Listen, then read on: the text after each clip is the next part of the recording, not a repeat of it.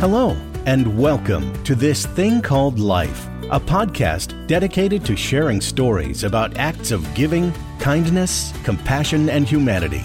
Your host, Andy Johnson, will introduce you to powerful stories about organ, eye, and tissue donation from individuals, families, and healthcare teams whose experiences will inspire you and remind you that while life is hard, unpredictable, and imperfect, it's also beautiful. We are so happy you're here. Now, let's join the show. Welcome to This Thing Called Life. I'm your host, Andy Johnson, and we are very excited to have you here today and listening to our latest topic of discussion. We have with us a really special guest today, so I know you're really going to enjoy hearing more about her story. I want to welcome Miss Courtney Shaper. Welcome, Courtney. Hi, Andy. Hi. We are so happy, or I am so happy that you're here with us on today's podcast. So why don't we start by just having you tell listeners about yourself? Okay. So again, I'm Courtney Shaper. I am one of the organ donation coordinators here at Life Center. I have been with Life Center, I think now I'm going on 7 years, 6 or 7 years. And got started in this job. I previously was working at Cincinnati Children's Hospital Medical Center and was speaking with one of our volunteers who did some illustrations in our book. Oh, wow. And she was telling me what her daughter did. And at lunch one day, we're just having a conversation. And she explained her story about how her one daughter was an organ donor. And then now her other daughter now works as a donation coordinator here. And I thought it was just amazing to hear her journey and her story and what her daughter did. And she's like, you should reach out to her sometime. So I did. And now who is one of my best friends, Christy Ann, also a donation coordinator here. Aww. I reached out to her and she's like, you should apply. And I did. And Missy Holiday, my director, gave me a shot at the job. And now this is where I am. Wow, I didn't know that. I didn't know that was kind of what brought you here. Yep. So that's really interesting. Yeah. So can you tell our guests what exactly does a donation coordinator, am I saying that correct? What does a donation coordinator do here at Life Center? And you're a senior donation coordinator. Yeah. So well, what we do, I'm on the clinical side in Life Center, and we do a lot of the evaluation and medical management for those who decide to give the gift of life. So in my role, a majority of our role is when we receive a call from a hospital, we do the initial evaluation of that potential donor.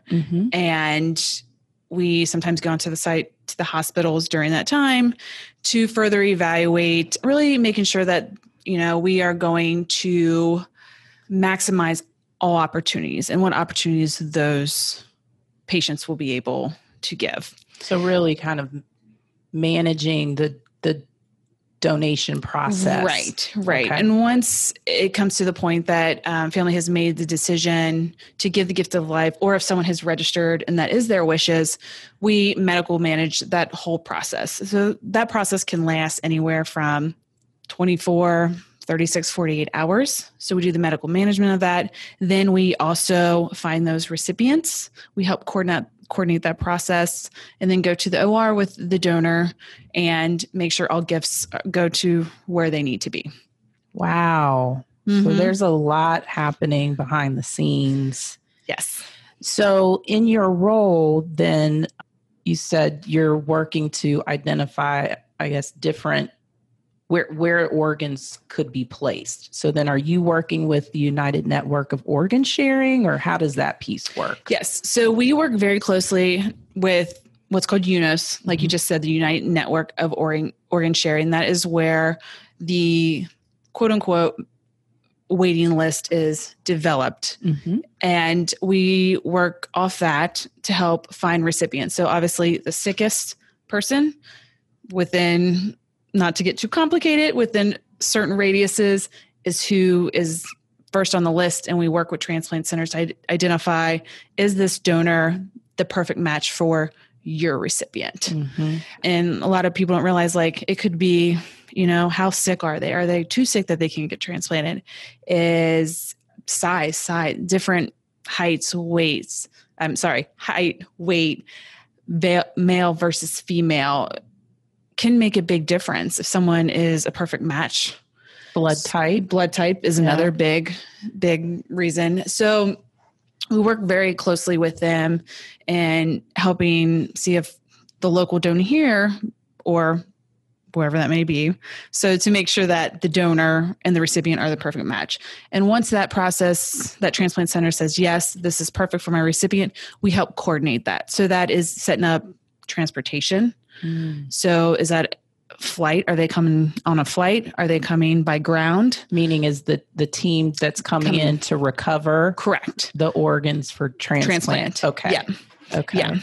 Because it is the transplant center's team that comes in to recover those gifts. Okay. So we work closely with them, setting up an agreeable OR time because sometimes, people can save up to 7 lives, and sometimes that could be 7 different teams coming into your OR. Right. So it's coordinating a time that works for everybody. And most importantly, the family. Yeah. The donor's family.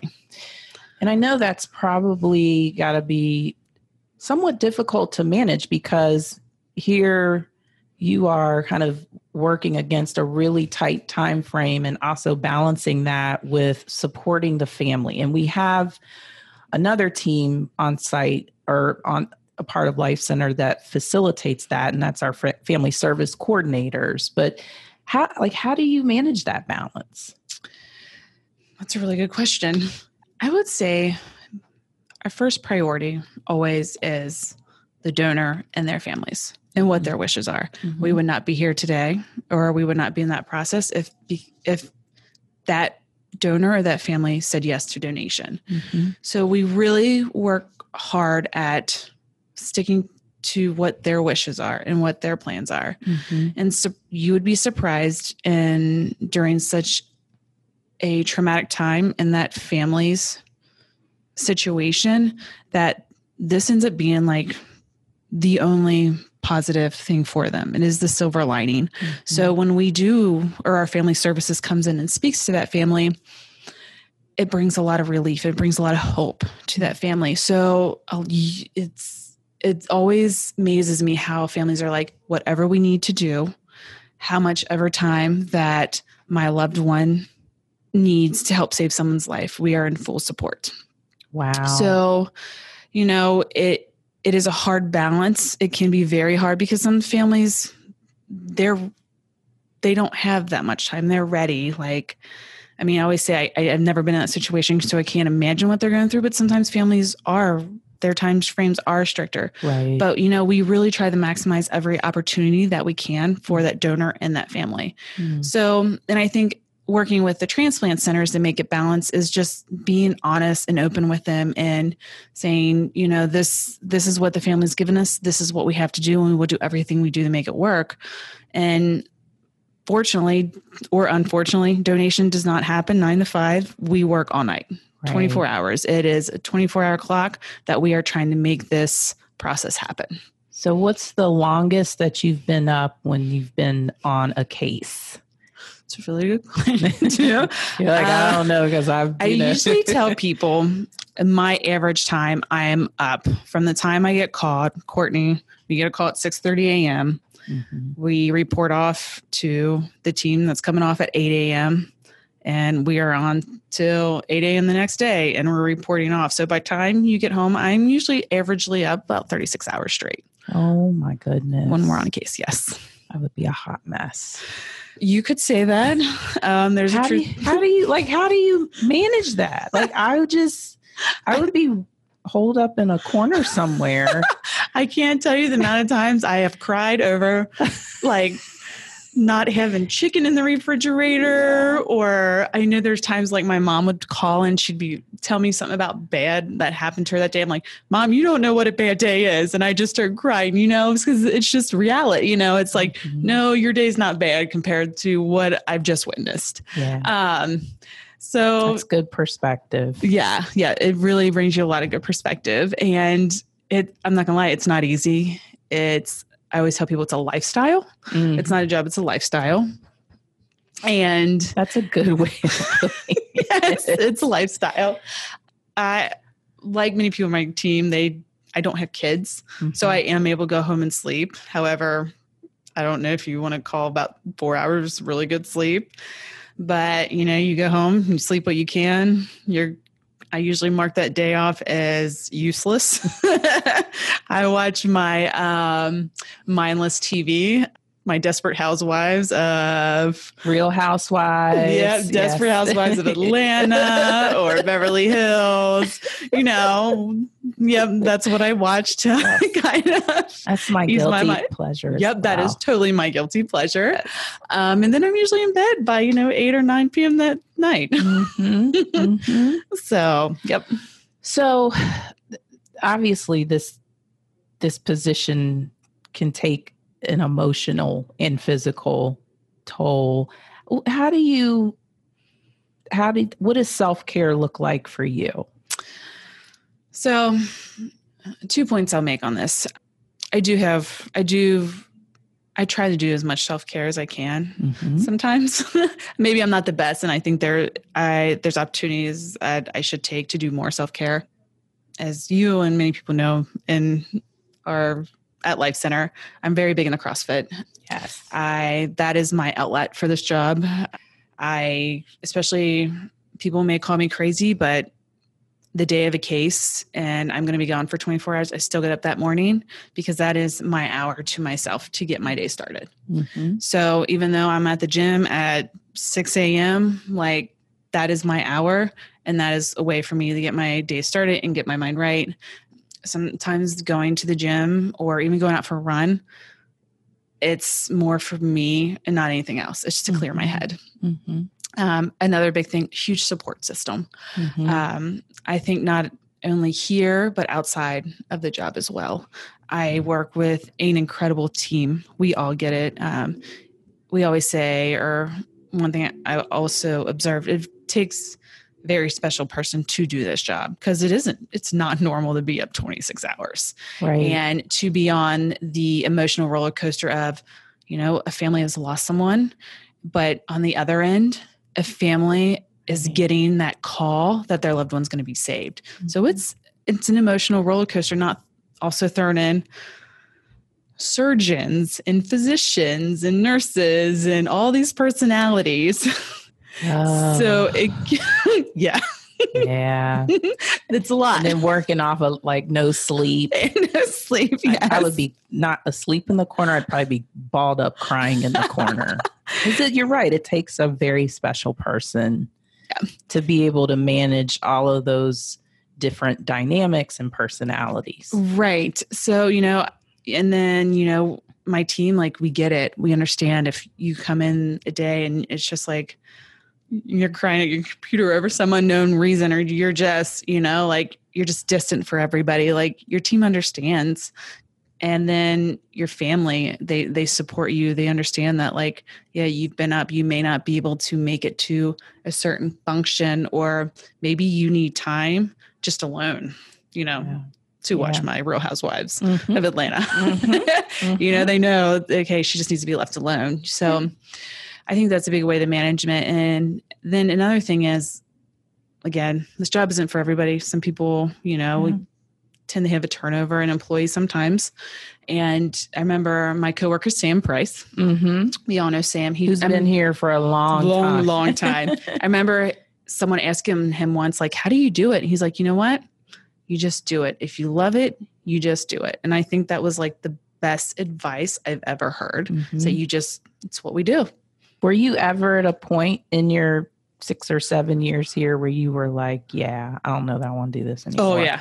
Yeah. Oh, yeah. There was definitely a time 4 years ago that I was I don't know if this is for me.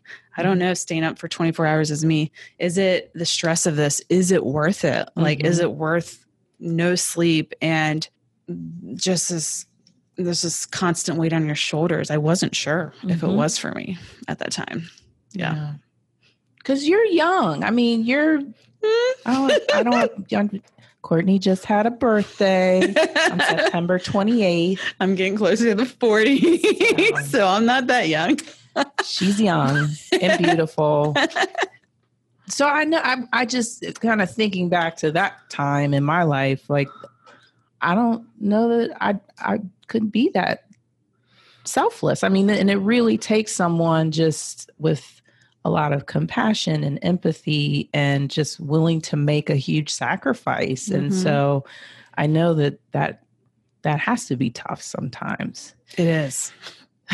I can only imagine. The nice thing though with the team is there's a core group of you that have kind of been in this together for a while. And so I guess that has to kind of help as you're talking about support and people, like you've said, people get it. Like we get it. Yep. So it's like you're all in. Yep. And I think that's amazing. And you guys have each other to lean on. So with the pandemic, what has it been like for you and trying to manage the donation process and working with the hospitals?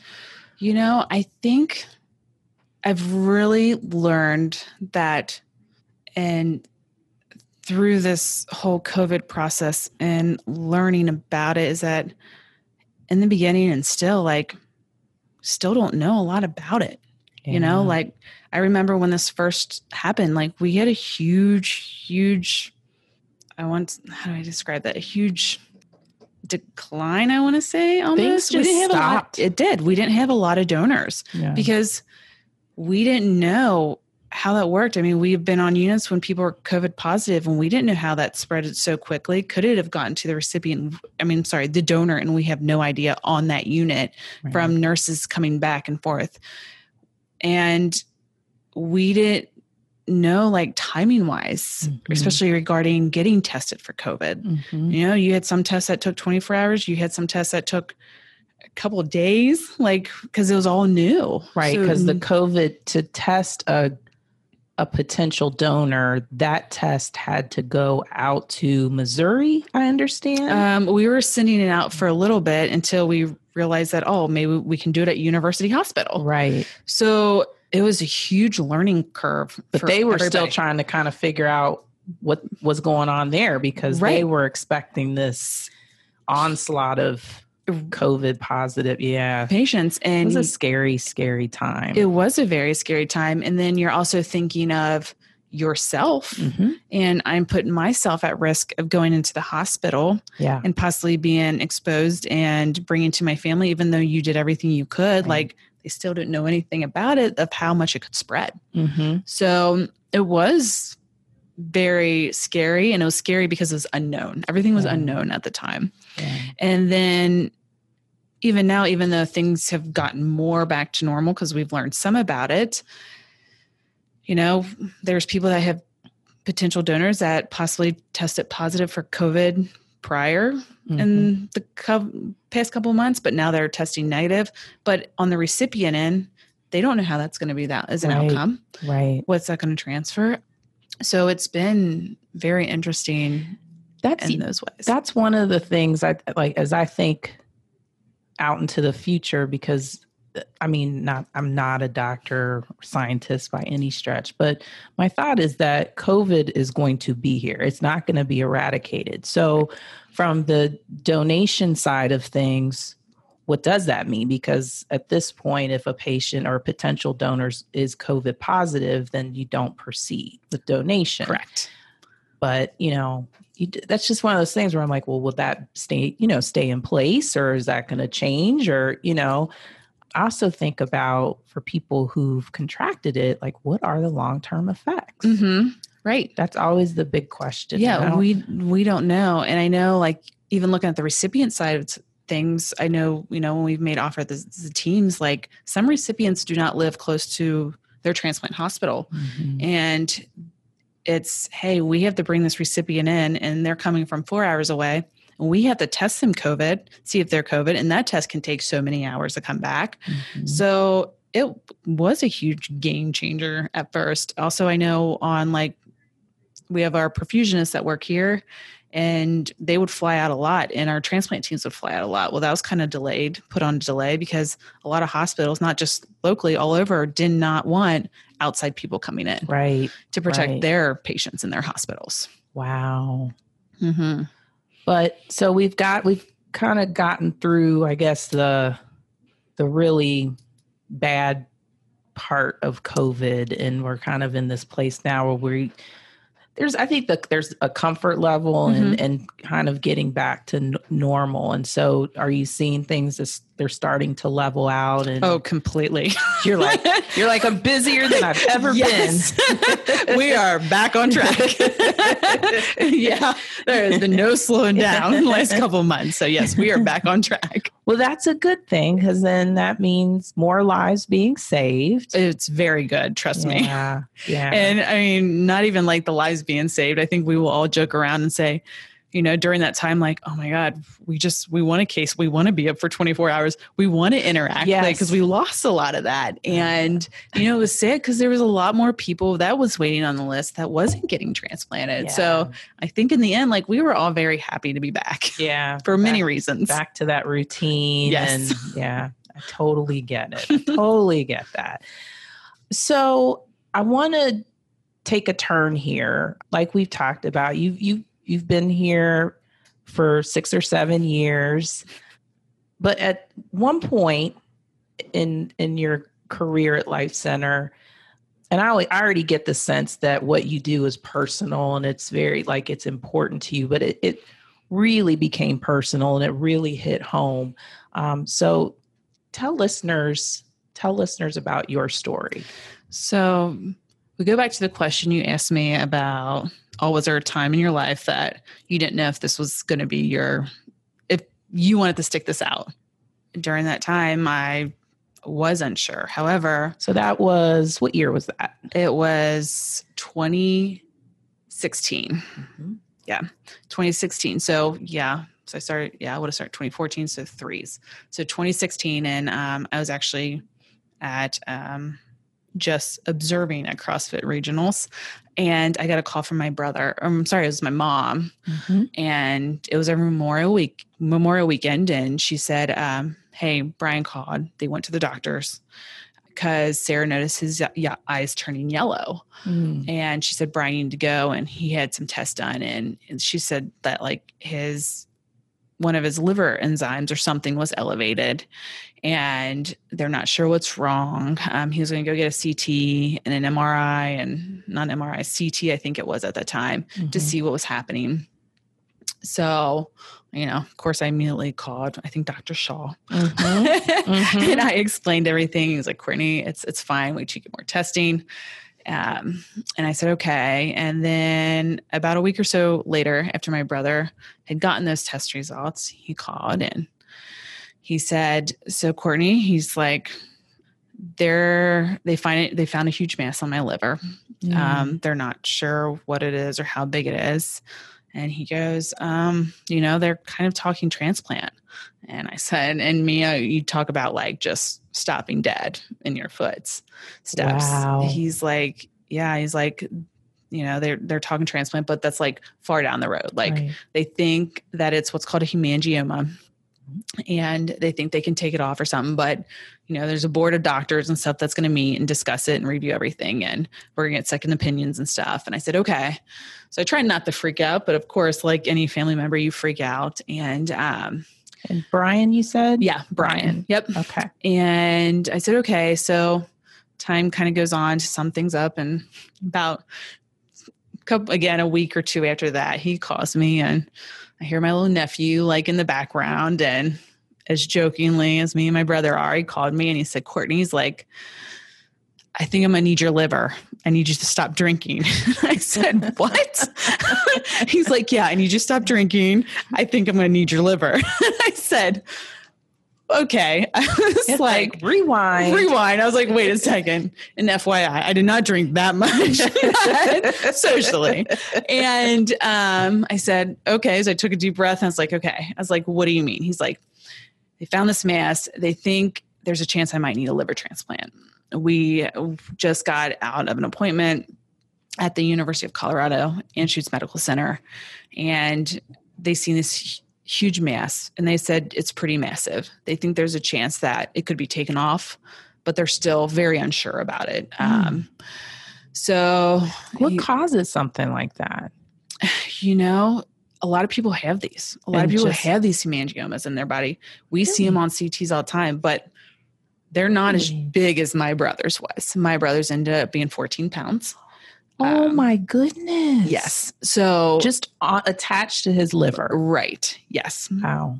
So, and he's like, we're not sure yet. So as testing kind of went on, and, and sorry, when he did say that to me, like, hey, I'm going to need this. My first thought was like, okay. I was like, do what I got to do. Like, yeah. Like, and honestly, I was like, yeah, I'm going to do this. Nobody else is going to do it but me. That's right. I'm going to be the one to save my brother's life, that this is what's going to happen. When you and your brother, you guys have a special relationship. Can you talk a little bit about that? Yeah. So when I was really little, I was about 2 months older or so, my father had an accident and he passed away. So it was just me and my brother and my mom. And my brother, he was pretty much like a father to me. You're allowed to cry. And I feel like so lucky because he didn't have to be. And because my mom never remarried. She never, she dated, but never got serious. So he was always this father figure to me. And I was always so grateful for that. Wow. So our relationship was like, I don't want to say different. I mean, we were close, but we weren't super close because he was also like a dad. Right. He had he had a different role in your life. Yeah. Such a critical time for you as a child. Right. So he had to step in and be someone that he didn't have to be. And how much older is he? He is 3 years older than me. Okay. Yeah. Yeah. He's exactly 3 years older than me. Okay. So he's always meant the world to me. Yeah. And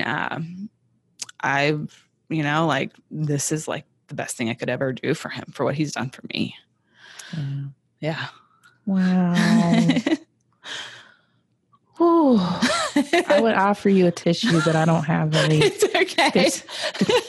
I just want to let everyone know there's like no paper products here because we run through them like hotcakes. Right. Because we're constantly wiping things down. Doesn't help I'm a crier either. It's okay. That's okay.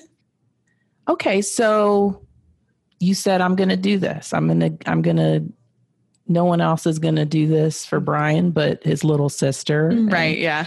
So what happened next? So the original plan was Brian had some more testing, and they put, he went and had kind of a stent put in one of his arteries, and the attending that did that was like, got in there and came back out and said, this man's anatomy is not where it should be. Like there's some high pressure in there, and this is a lot more serious than what I think we think it is.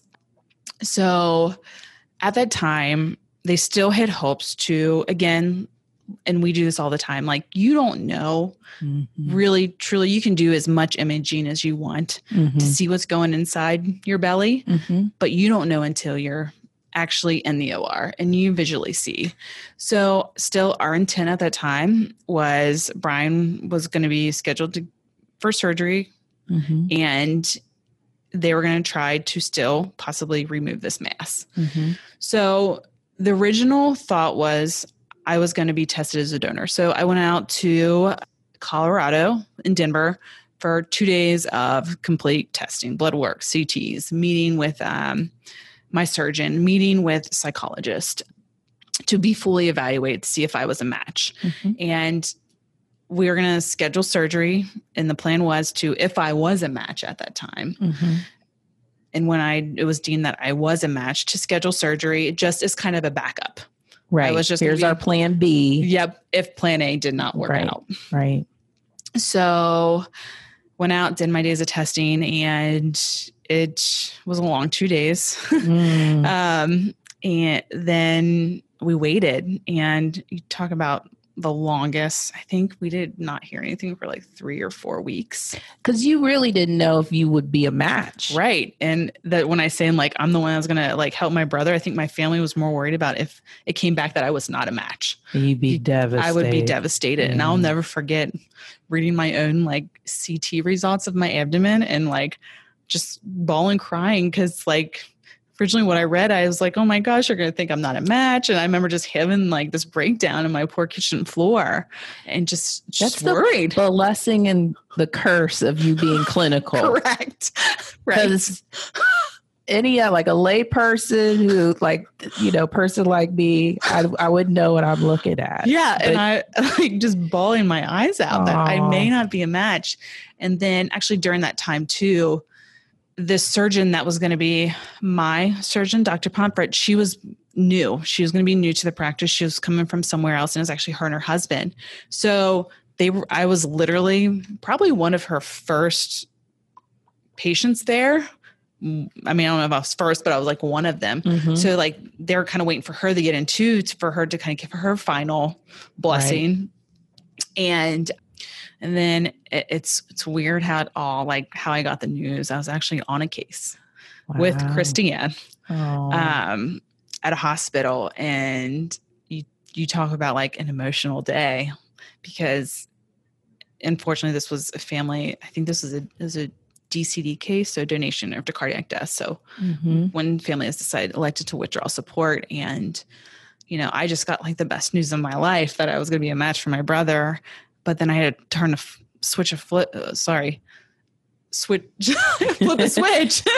and be there for when a family was saying be focused and be present for their families' goodbyes. Yeah, worst day. Yeah. And that had to be so emotional. It was. It really was. And I remember like I remember seeing the number come up on my phone. I was like, Christiane, I got to leave.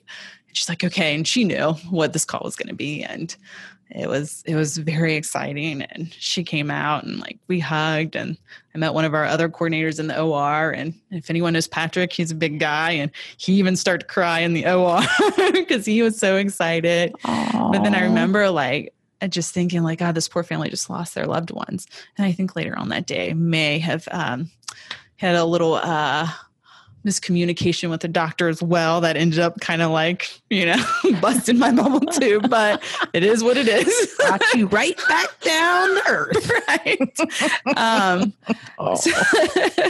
So it was determined I was a match. And when the hospital called me, obviously everything gets scheduled around the donor's time. And we set an OR still with the intent that like I was going to be the backup plan. Okay. So they were still proceeding with the plan to try to remove this mass. Yep. From my brother's liver. Yep. Okay. Yeah. And so we scheduled it, and ended up being October 18th, 2016. So we're almost at our 4-year mark. Oh my goodness. I did not realize that. Yep. Wow. Yeah. So we scheduled that day, and obviously early morning as always. A lot of flights between that and surgery, out and back, between pre-op appointments and just getting ready for it in general. And that day, I'll never forget my surgeon, my brother.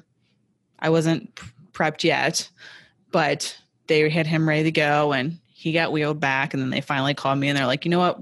We're going to go ahead and just have you go through pre-op, start an IV, everything. My surgeon came in and talked to me. She's like, Courtney, it's probably going to be a few hours before we know, because we don't know what's going to happen when we get in there. So I said, okay. And Christiane flew out with us.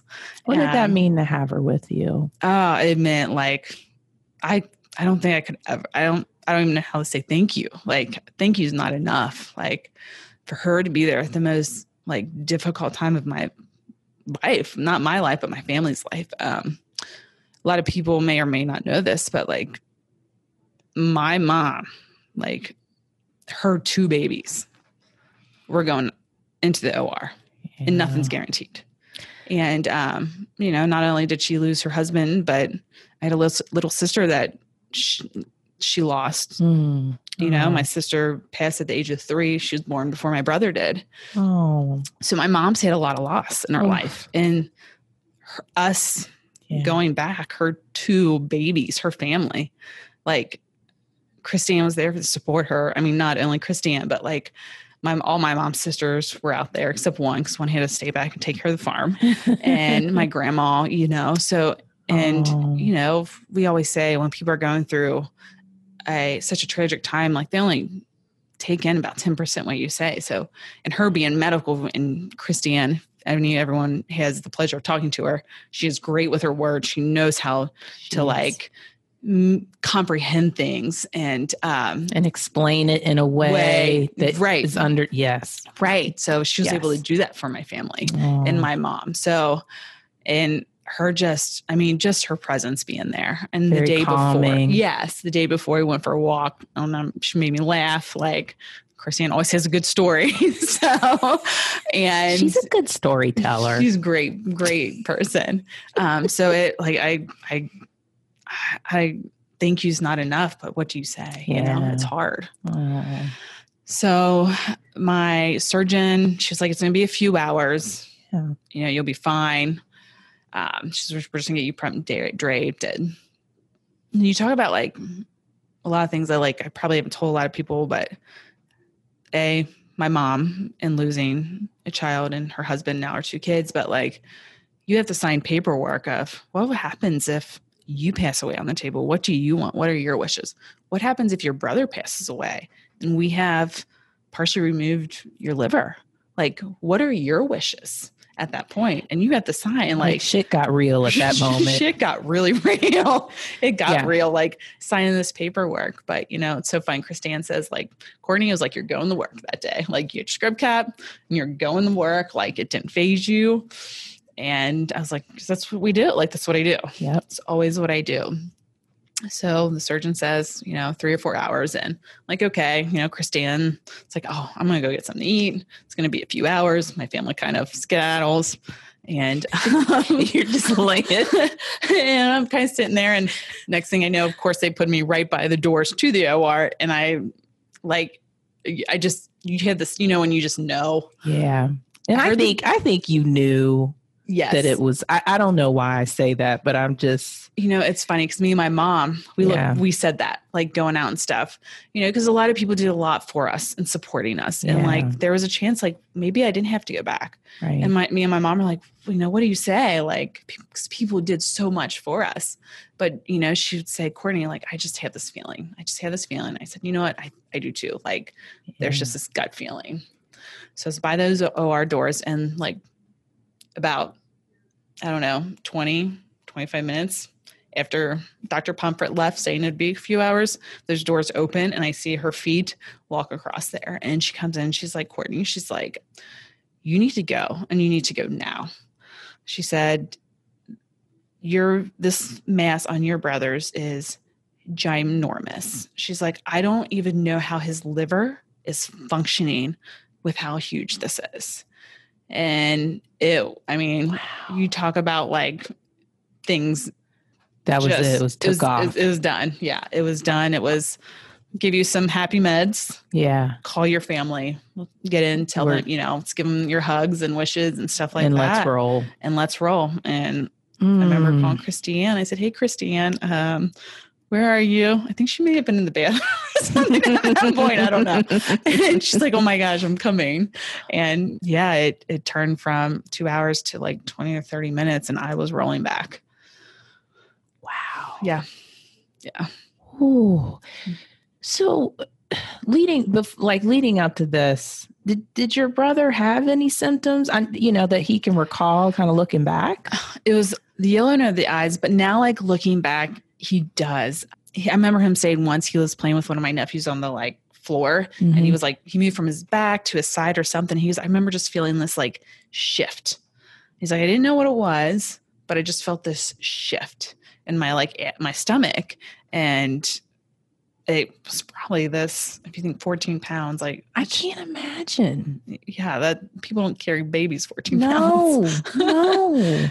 And there was some other things that he may have thought, but he's not sure. But mainly it was like the yellowing of his eyes was this big thing. And which is always an indicator. Right. And my mom's probably going to kill me if she hears this. And she probably will. Yeah. But, 14 pounds, obviously it looks like my brother had like what was called, like what people would say is kind of a beer belly. And my mom would always say like, Brian, God, you need to lose weight. You need to lose weight. Well, needless to say, it was just 14 pounds on him, that he'd be grown. And they believe that it had been growing for like decades. Like it had to be if it was 14 pounds. Wow. Yeah. Okay. So you go in for surgery. Do they remove the mass, or can you talk to how that worked? Because I'm so like intrigued about, just for something to be that big. And so it's crazy because, so what they did, they removed the mass and his liver. So, okay. Yeah. They removed the mass and his liver. Cause it was, if I was able to show pictures, like it was his liver, like this mass was his liver. And that's what the doctor said. She's like, I don't know. It's like liver's functioning. This is his liver. Wow. So they removed it, and then they used, I want to say it was just over 50% of my liver. Okay. To do this. And going back to like all the CTs and stuff they did, I'd had to look up how much my liver weighed, but my surgeon, when she was looking at it, even through CT, she's like, your liver is ginormous. She's like, I've never seen a liver so big. Really? Yeah. Yeah. She's like, it's ginormous. And even when we had the follow-up CTs after it grew back, she's like, your liver's still ginormous. So most people don't have that size. Really? Yeah. Yeah. So that's one thing I'd like to emphasize to listeners. Courtney was a living liver donor, meaning a portion of her liver was removed and placed into her brother for transplant. And so your liver, and what a lot of people may not realize, is that the liver regenerates. And so your liver regenerated back to its humongous size. Right. And honestly, it only regenerated, I think like they say about 85 to 90% of its original size. So, it was smaller, but it was still ginormous. Still ginormous. I guess it was meant to be given. Well, that's what I was saying. That's what I was thinking. Right. Like, maybe that's how, this was supposed to happen. Right. Right. And, they joked around. They usually transplant. So my liver into my brother is usually the most difficult portion of like the surgery. But in this case, I said it was removing his, because trying to like just move around it in the vasculature and everying, it took a long time. So yeah, he was back there a little bit longer than me, but it ended up being like a 10-hour procedure. So it was a very long day for my family. Wow. Yep. Oh my gosh. So tell us about post-surgery. So you finally obviously you've been out. Yeah. And you wake up. What's the first thing you said? That was coherent. First thing I know is vomiting. Oh, okay. I do not do well with pain meds, apparently. Oh. And God, I can't remember what I said. Ooh. But I remember just getting sick. Christiane will tell you that as soon, like, I guess I pressed the pain pump, the morphine pump. She goes, as soon as you press that, Courtney, you were vomiting. And she's like, I'm trying not to freak out because your mom's in the room, because like you're vomiting like almost like bile green. She's like, I'm hitting the call nurse button, like trying not to freak out. So your mom, right. So your mom doesn't freak out. And she goes, every time you would press that pain pump, like it was just vomit. And the worst part about that is like, you're talking, like, I will say, I don't remember a lot of that until like a day or two afterwards and still getting sick, but a fresh incision in your abdomen, because my incision pretty much goes. Yeah. And then you're vomiting. I can't imagine the pain. It was a little rough. It was a little rough. first days were it was a little rough. Yeah. But honestly, my brother went to the transplant floor and I went to the ICU. Okay. Because that's just their procedures. Mm-hmm. And a lot of that ICU stay, I don't remember a lot of. I was still on my anesthesia meds. Yeah. Or coming off them. And then we were transferred. I was transferred up to the transplant floor next to my brother. It wasn't too bad, I will say. It wasn't as bad as I thought. From a pain perspective? Or? Yeah, from a pain perspective, I had, again, my big issue was the pain meds. Which that's tough for a lot of people to handle. I was really sick. I am not used to sitting in bed. So I was also having some terrible back pain. Probably doesn't help. I wasn't drinking enough fluid. My kiddies were probably screaming. So that was rough for me. But yeah, those first couple of days, I mean, it wasn't too bad. So talk about when you got to first see your brother. So I first got to see my brother when they transferred me to the ICU to the floor. And poor guy, I think he was maybe having a rough day that day, but it was just really good to see him. Like, even though he was a little out of it at the time and sleeping, like I can't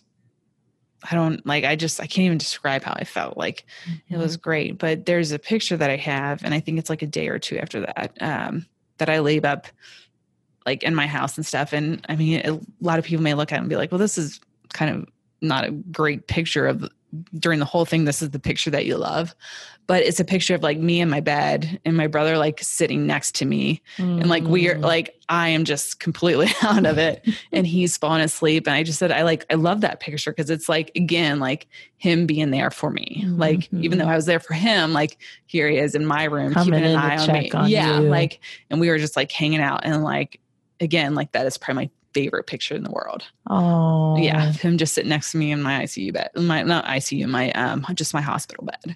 And he was just there for me. Like he always has been. Oh yeah.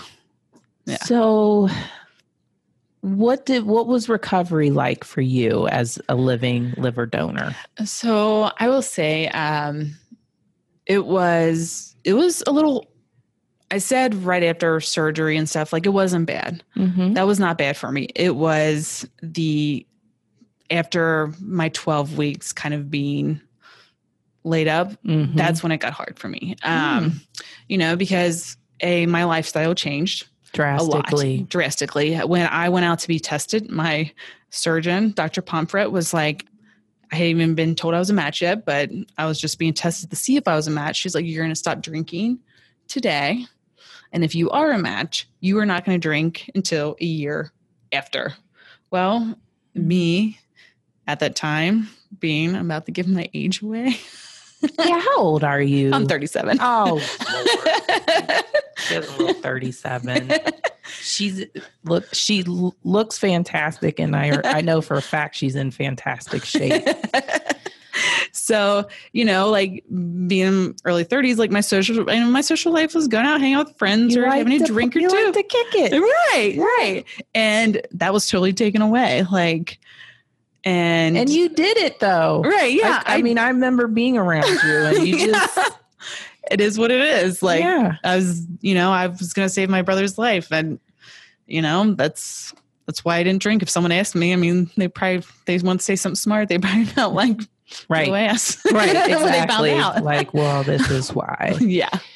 So is that real? Is that for the health of your liver as it's right? Okay. And because Dr. Pomfret was new there, like my coordinator, my transplant coordinator, she kind of still was learning her rules. So she even said to me, because I asked her, I was like, so what about drinking? Because as everyone knows, drinking can harm your liver. Right. So it was really important for me to know, like, absolutely, can I drink? Can I not drink? Right. Whatever that may be. And, because I do enjoy a glass of wine every once in a while. And she's like, well, I think you should be fine. Maybe a couple months after surgery. No. Well, then Dr. Pomfret comes in after her. And thank God I asked her the same question. And she's like, oh, nope. You're going to not drink after today, and you're not going to drink a year until afterwards. Thank God I had polished on the bottle of wine that night that I would drink. And she just, I will say, Dr. Pomfret, she was an amazing surgeon, and she, I don't know if I can say this on here, but she is a badass boss lady. I love it. She is. She's probably one of the top for living donation livers. She's world renowned. She's very good. And she's one, like, if she's going to do something, you as the donor are not going to mess it up for her. Right. So she was just very strict. Yeah. And I appreciated it for that. Appreciated her for that. Yeah. So that was just her rules. Well, and those, I mean, these are living kidney donation. That's, you hear about that. That happens a lot in the scope of donation. Yeah. Living liver donation, not as much. No, I mean, even prior to even me being in this job at that time, there's no living liver donation here in Greater Cincinnati. Right. And I remember when my brother calling me and I'm like, wait a minute, that's the thing? Cause I had to like second guess myself because I was like, right, I'm not used to seeing it on this end. Yeah. So, and, it was, going back to like my mom and hard, like I'll tell you one of the hardest things when I went out there, and my mom's a very strong woman. And when they brought us back and start talking to the coordinators, and they're giving you statistics and numbers, and because it is such a rare opportunity, I mean, the lady's like, 1 in 200 people do not survive. Mm-hmm. But that number is based on that there is very minimal people that have been able to do this, but right, the denominator is so small. Right, but when you hear 1 in 200 people, donors survive, it's very scary. I remember I knew of here locally a couple of parents who were living liver donors to their infant children, and then the only other case that I recall was reading in the paper, and this was probably 8 years ago, about a brother who donated to his brother, and the brother who donated did not survive. And so when you were going through this process, like I was just like, okay, God, this has to go right. Cause I knew, that's a serious, any surgery is serious, but it's very serious. And, speaking of like recovery and stuff like that, a lot of people were so surprised when they're like, oh, Courtney's not doing well, she's sick. Like it's a lot harder on the donor because you are taking someone, which my brother was, knock on wood, fairly healthy. Mm-hmm. I mean, he went on a hike the day before surgery. Like you wouldn't know he was going to possibly need a liver transplant. And you are taking, in any other circumstance, pretty much, you're taking someone who's very sick and you are giving them something to make them feel better. Well, my body, I am perfectly healthy and you're taking something away. And it's like, oh, hold up. Your body's like, stop. What are you doing? Right. I did nothing wrong to you. Right. So it ends up being a lot harder on the donor initially because your body's just in complete shock of what you just did to it. Trying to adapt. And I tell you, the anatomy is something else. Mm-hmm. Just the fact that to be able to do that, first of all. Yeah. So what about Brian? So my brother, as of like today. Yeah. How's he doing? He's doing great. Oh. We have been very lucky. We did have a couple concerns about a year after surgery. I think it was just over a year or so. Mm-hmm. But things ended up being okay. I mean, we are very, very lucky because not every recipient is that lucky. Yeah. There's always, and things can change day by day, but people don't realize how bad. And even though like I'm his sister and I still donate to him, like he still can reject. Right. So he still has to take anti-rejection medication. So that has been a lifestyle change for him. Mm-hmm. But otherwise, like we're truly blessed. He is good. Yeah. He is as healthy as he can be. Mm-hmm. And he's back to hiking, skiing. I remember that winter he was able to take his youngest finally to go skiing, put him up on skis. That was always his dream, put his boys on skis, and he was able to get, Milo up on skis that winter. So I think that was so exciting to see.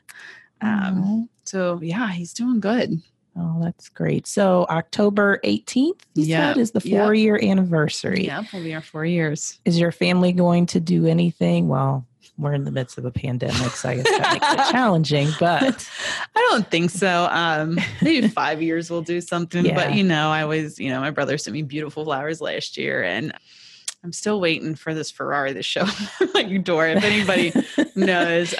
So TX Jet, obviously they donated their plane to help fly my family out there for surgery. And so for listeners, TX Jet, that is private plane through Indiana Donor Network. Yep. And they actually work with some other OPOs when we have to fly out to get organs and that sort of thing. So they are a partner of Life Centers and of others. And I'll let you take it from there. And, they donated, I guess you could say, a flight and pilots or whatever. Their services.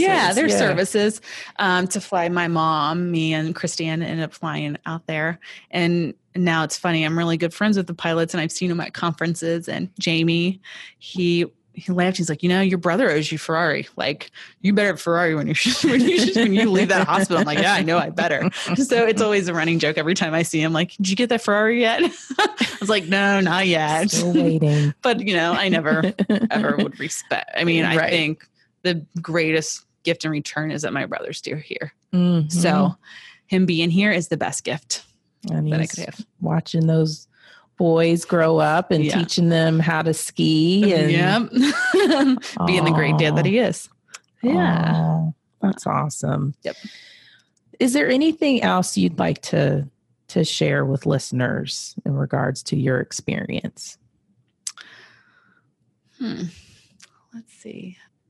Would you do it again? Oh, 100%. Mm-hmm. I would definitely do it again. It's funny when I went through this, a lot of people would be like, I couldn't do that. I couldn't do that. Like, I don't know how you did it. Like, I don't know if I could do that for my loved one. And I was always shocked when people told me that because I'm like, I would not, I don't see it any other way. I would not have done it. Right. Like I would, there was never a question. No, there was never a question about it. So I was always just taken back by that. Trying to think of other things. Well, what surprised you most about that whole process? Was there at some point where you're like, or just maybe I'll ask this a different way. So clearly you were at a crossroads in your career. Right. And it's almost like this was supposed to happen. Yep. I'll never forget, hanging up the phone with my brother and we were on a 3-way call when it was all kind of this is what the plan was going to be, and thinking this is where I'm supposed to be. Mm-hmm. This is what I'm supposed to do with my life. Because I think many people question, am I in the right job? Am I on the right path in life? And I remember thinking I was meant to be here. This, I'm supposed to be at Life Center. I'm supposed to be at this job, because prior to Life Center, I had no connection to donation. I never had a family member that was a donor. I had never had a family member that was waiting.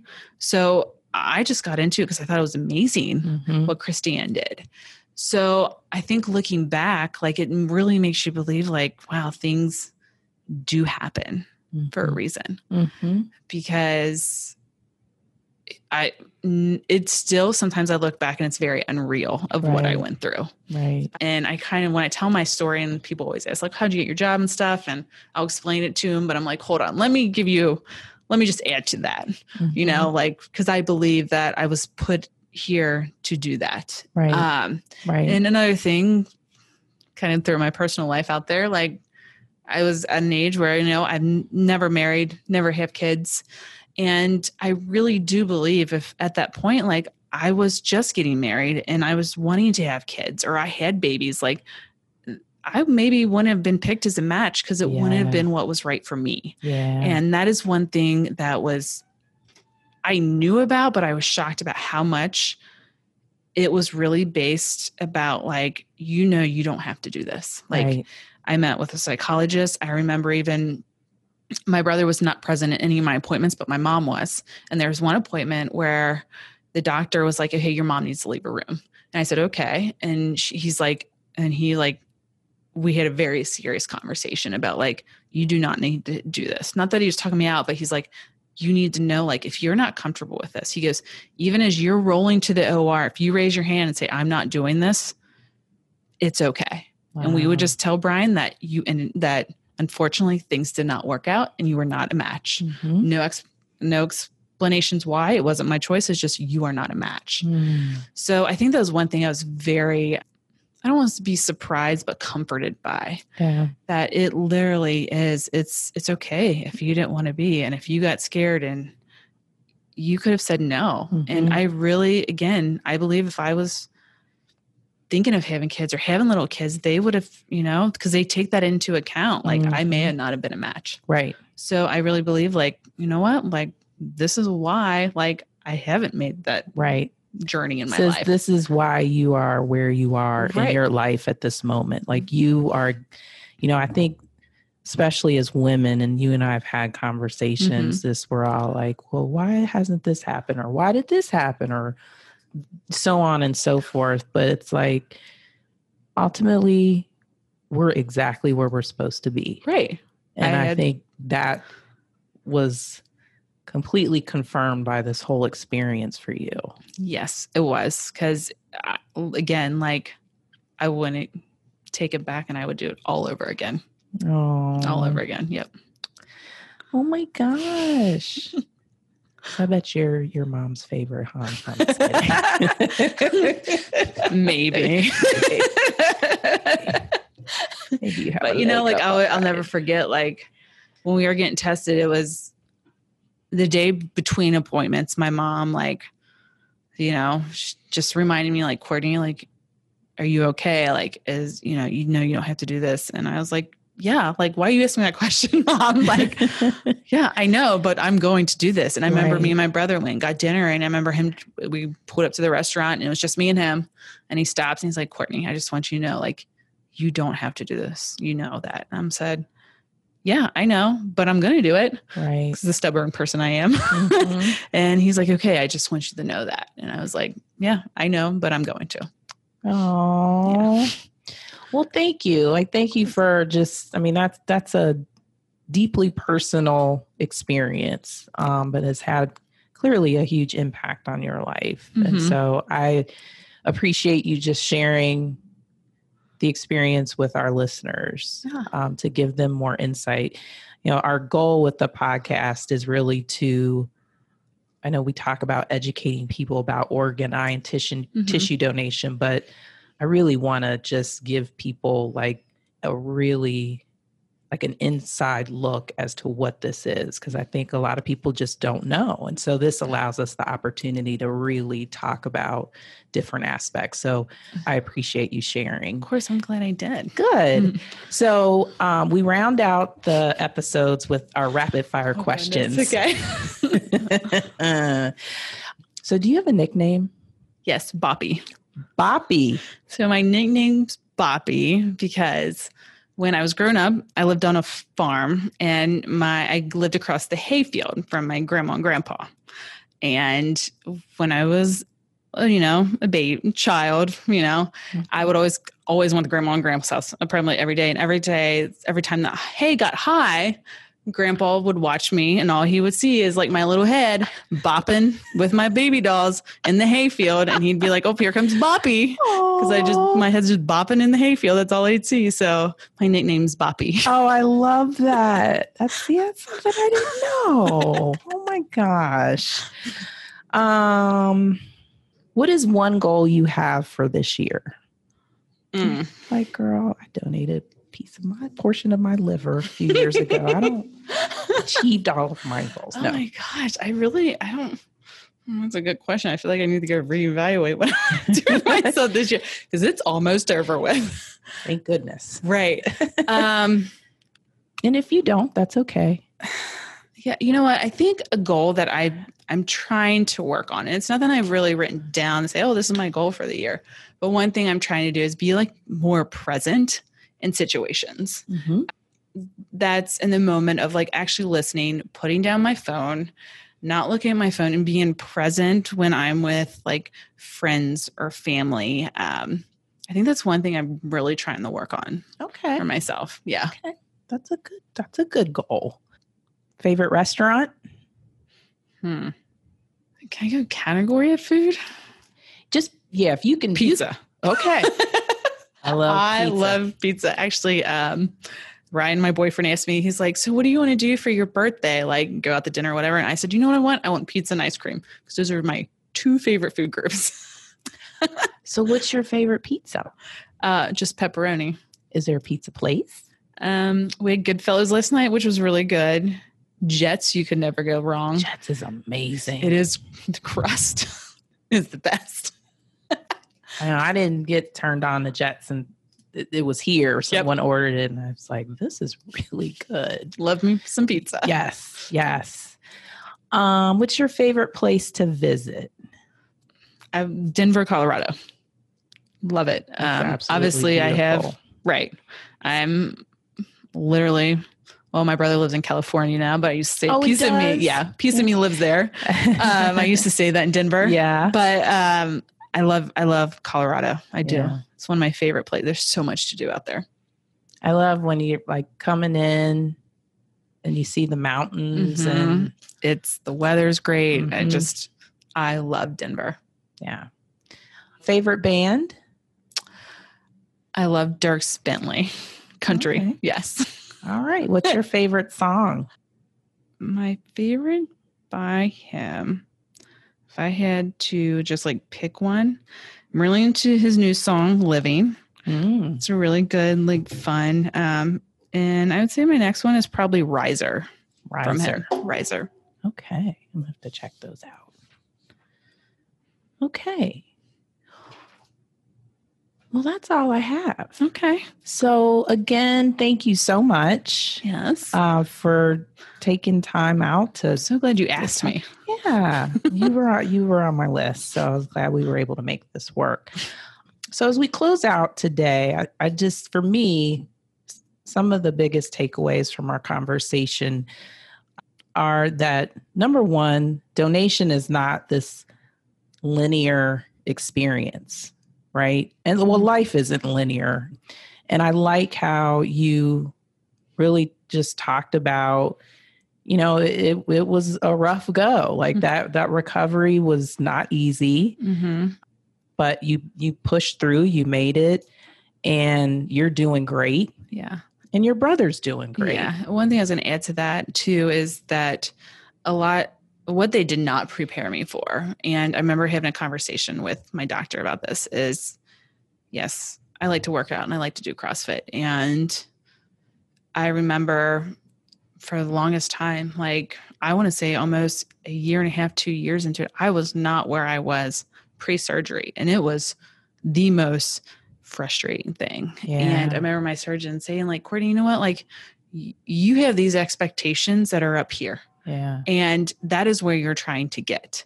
And it's going to take time because it took you time to get there to begin with. And literally, and I had to remind myself, like in that moment of that incision, everything that I worked so hard for was gone. And I'll never forget, I had some major abdominal, just abdominal pain from the incision. And I'll never forget going to my first OR and like my ribs hurting. Cause how they have to open up things, like, right. It's just brought back memories. And, I remember them joking around. They weren't joking, but they were serious, but I thought they were joking. They're like, your abs are so strong. And I'm like, I don't know what abs you guys are talking about because I don't see any. But, they're like, oh yeah, you're going to hit. And I remember her telling me like, you might be in a lot more pain because we really had to pull, like you were so tight. And I'm like, I don't know what you guys are talking about because I do not see abs looking in the mirror. But it was like, and so it was, I thought they say recovery, you'll be back to normal. And 12 weeks. Well, and you probably thought because you are like a freak of nature anyway, because you're, you're very fit. You look great and you work hard. And so if that were me, I'd think I'm going to bounce back quicker. Right. No. Nope. So when that didn't happen, you're like, right. It was a little devastating at first. Yeah. So it took a lot longer than I thought. So yeah. Wow. On that perspective. Yeah. So too, just as we were saying, it's not this linear, like this happens and then everything is perfect. You know, your brother's life obviously is different. He's healthy. He's here. He's probably going to be on some kind of medication for most of his life, but he's here for his family and his boys. And so for me, that's the biggest takeaway. I think people, as they're learning about donation and transplantation, we never want to like pretend that it's this fairy tale experience. I mean, we hear these beautiful stories of people having a second chance at life and all of these positive outcomes, but it's a tough road. Absolutely worth it, but it is a tough road and you have to fight. And I think it's just your brother is blessed to have you. And I don't think there's any other way, appropriate way for you to say thank you to him than giving this gift for everything that he gave to you growing up. So, all right. So at the end, as we close out the show, we like to do what we call an honor moment. And so this is a time where we honor someone or a group of people who have helped others. And so I'd like to take this moment to just honor you, Courtney. Thank you. Honor you just for this selfless act, something that you didn't have to do, but knew in your heart that it was the right thing to do for you. So thank you. Oh, thank you. That's very kind. So with that, thank you, everyone. Thank you, Courtney. Thank you. We'll see you again soon. This episode is brought to you by LifeCenter. You have the potential to help save and enhance the lives of others, those who suffer from chronic illness or the effects of traumatic events. Statistics have shown that a new name is added to the national waiting list every 10 minutes. You have the opportunity to help others and save lives. You have the power to donate life. By designating your decision to become a donor, you have the opportunity to change the lives of many and save up to 8 lives. Ohio, Kentucky, and Indiana say yes to donation by registering to become an organ, eye, or tissue donor today. Go to lifepassiton.org for more information. Thanks to LifeCenter for their continued support.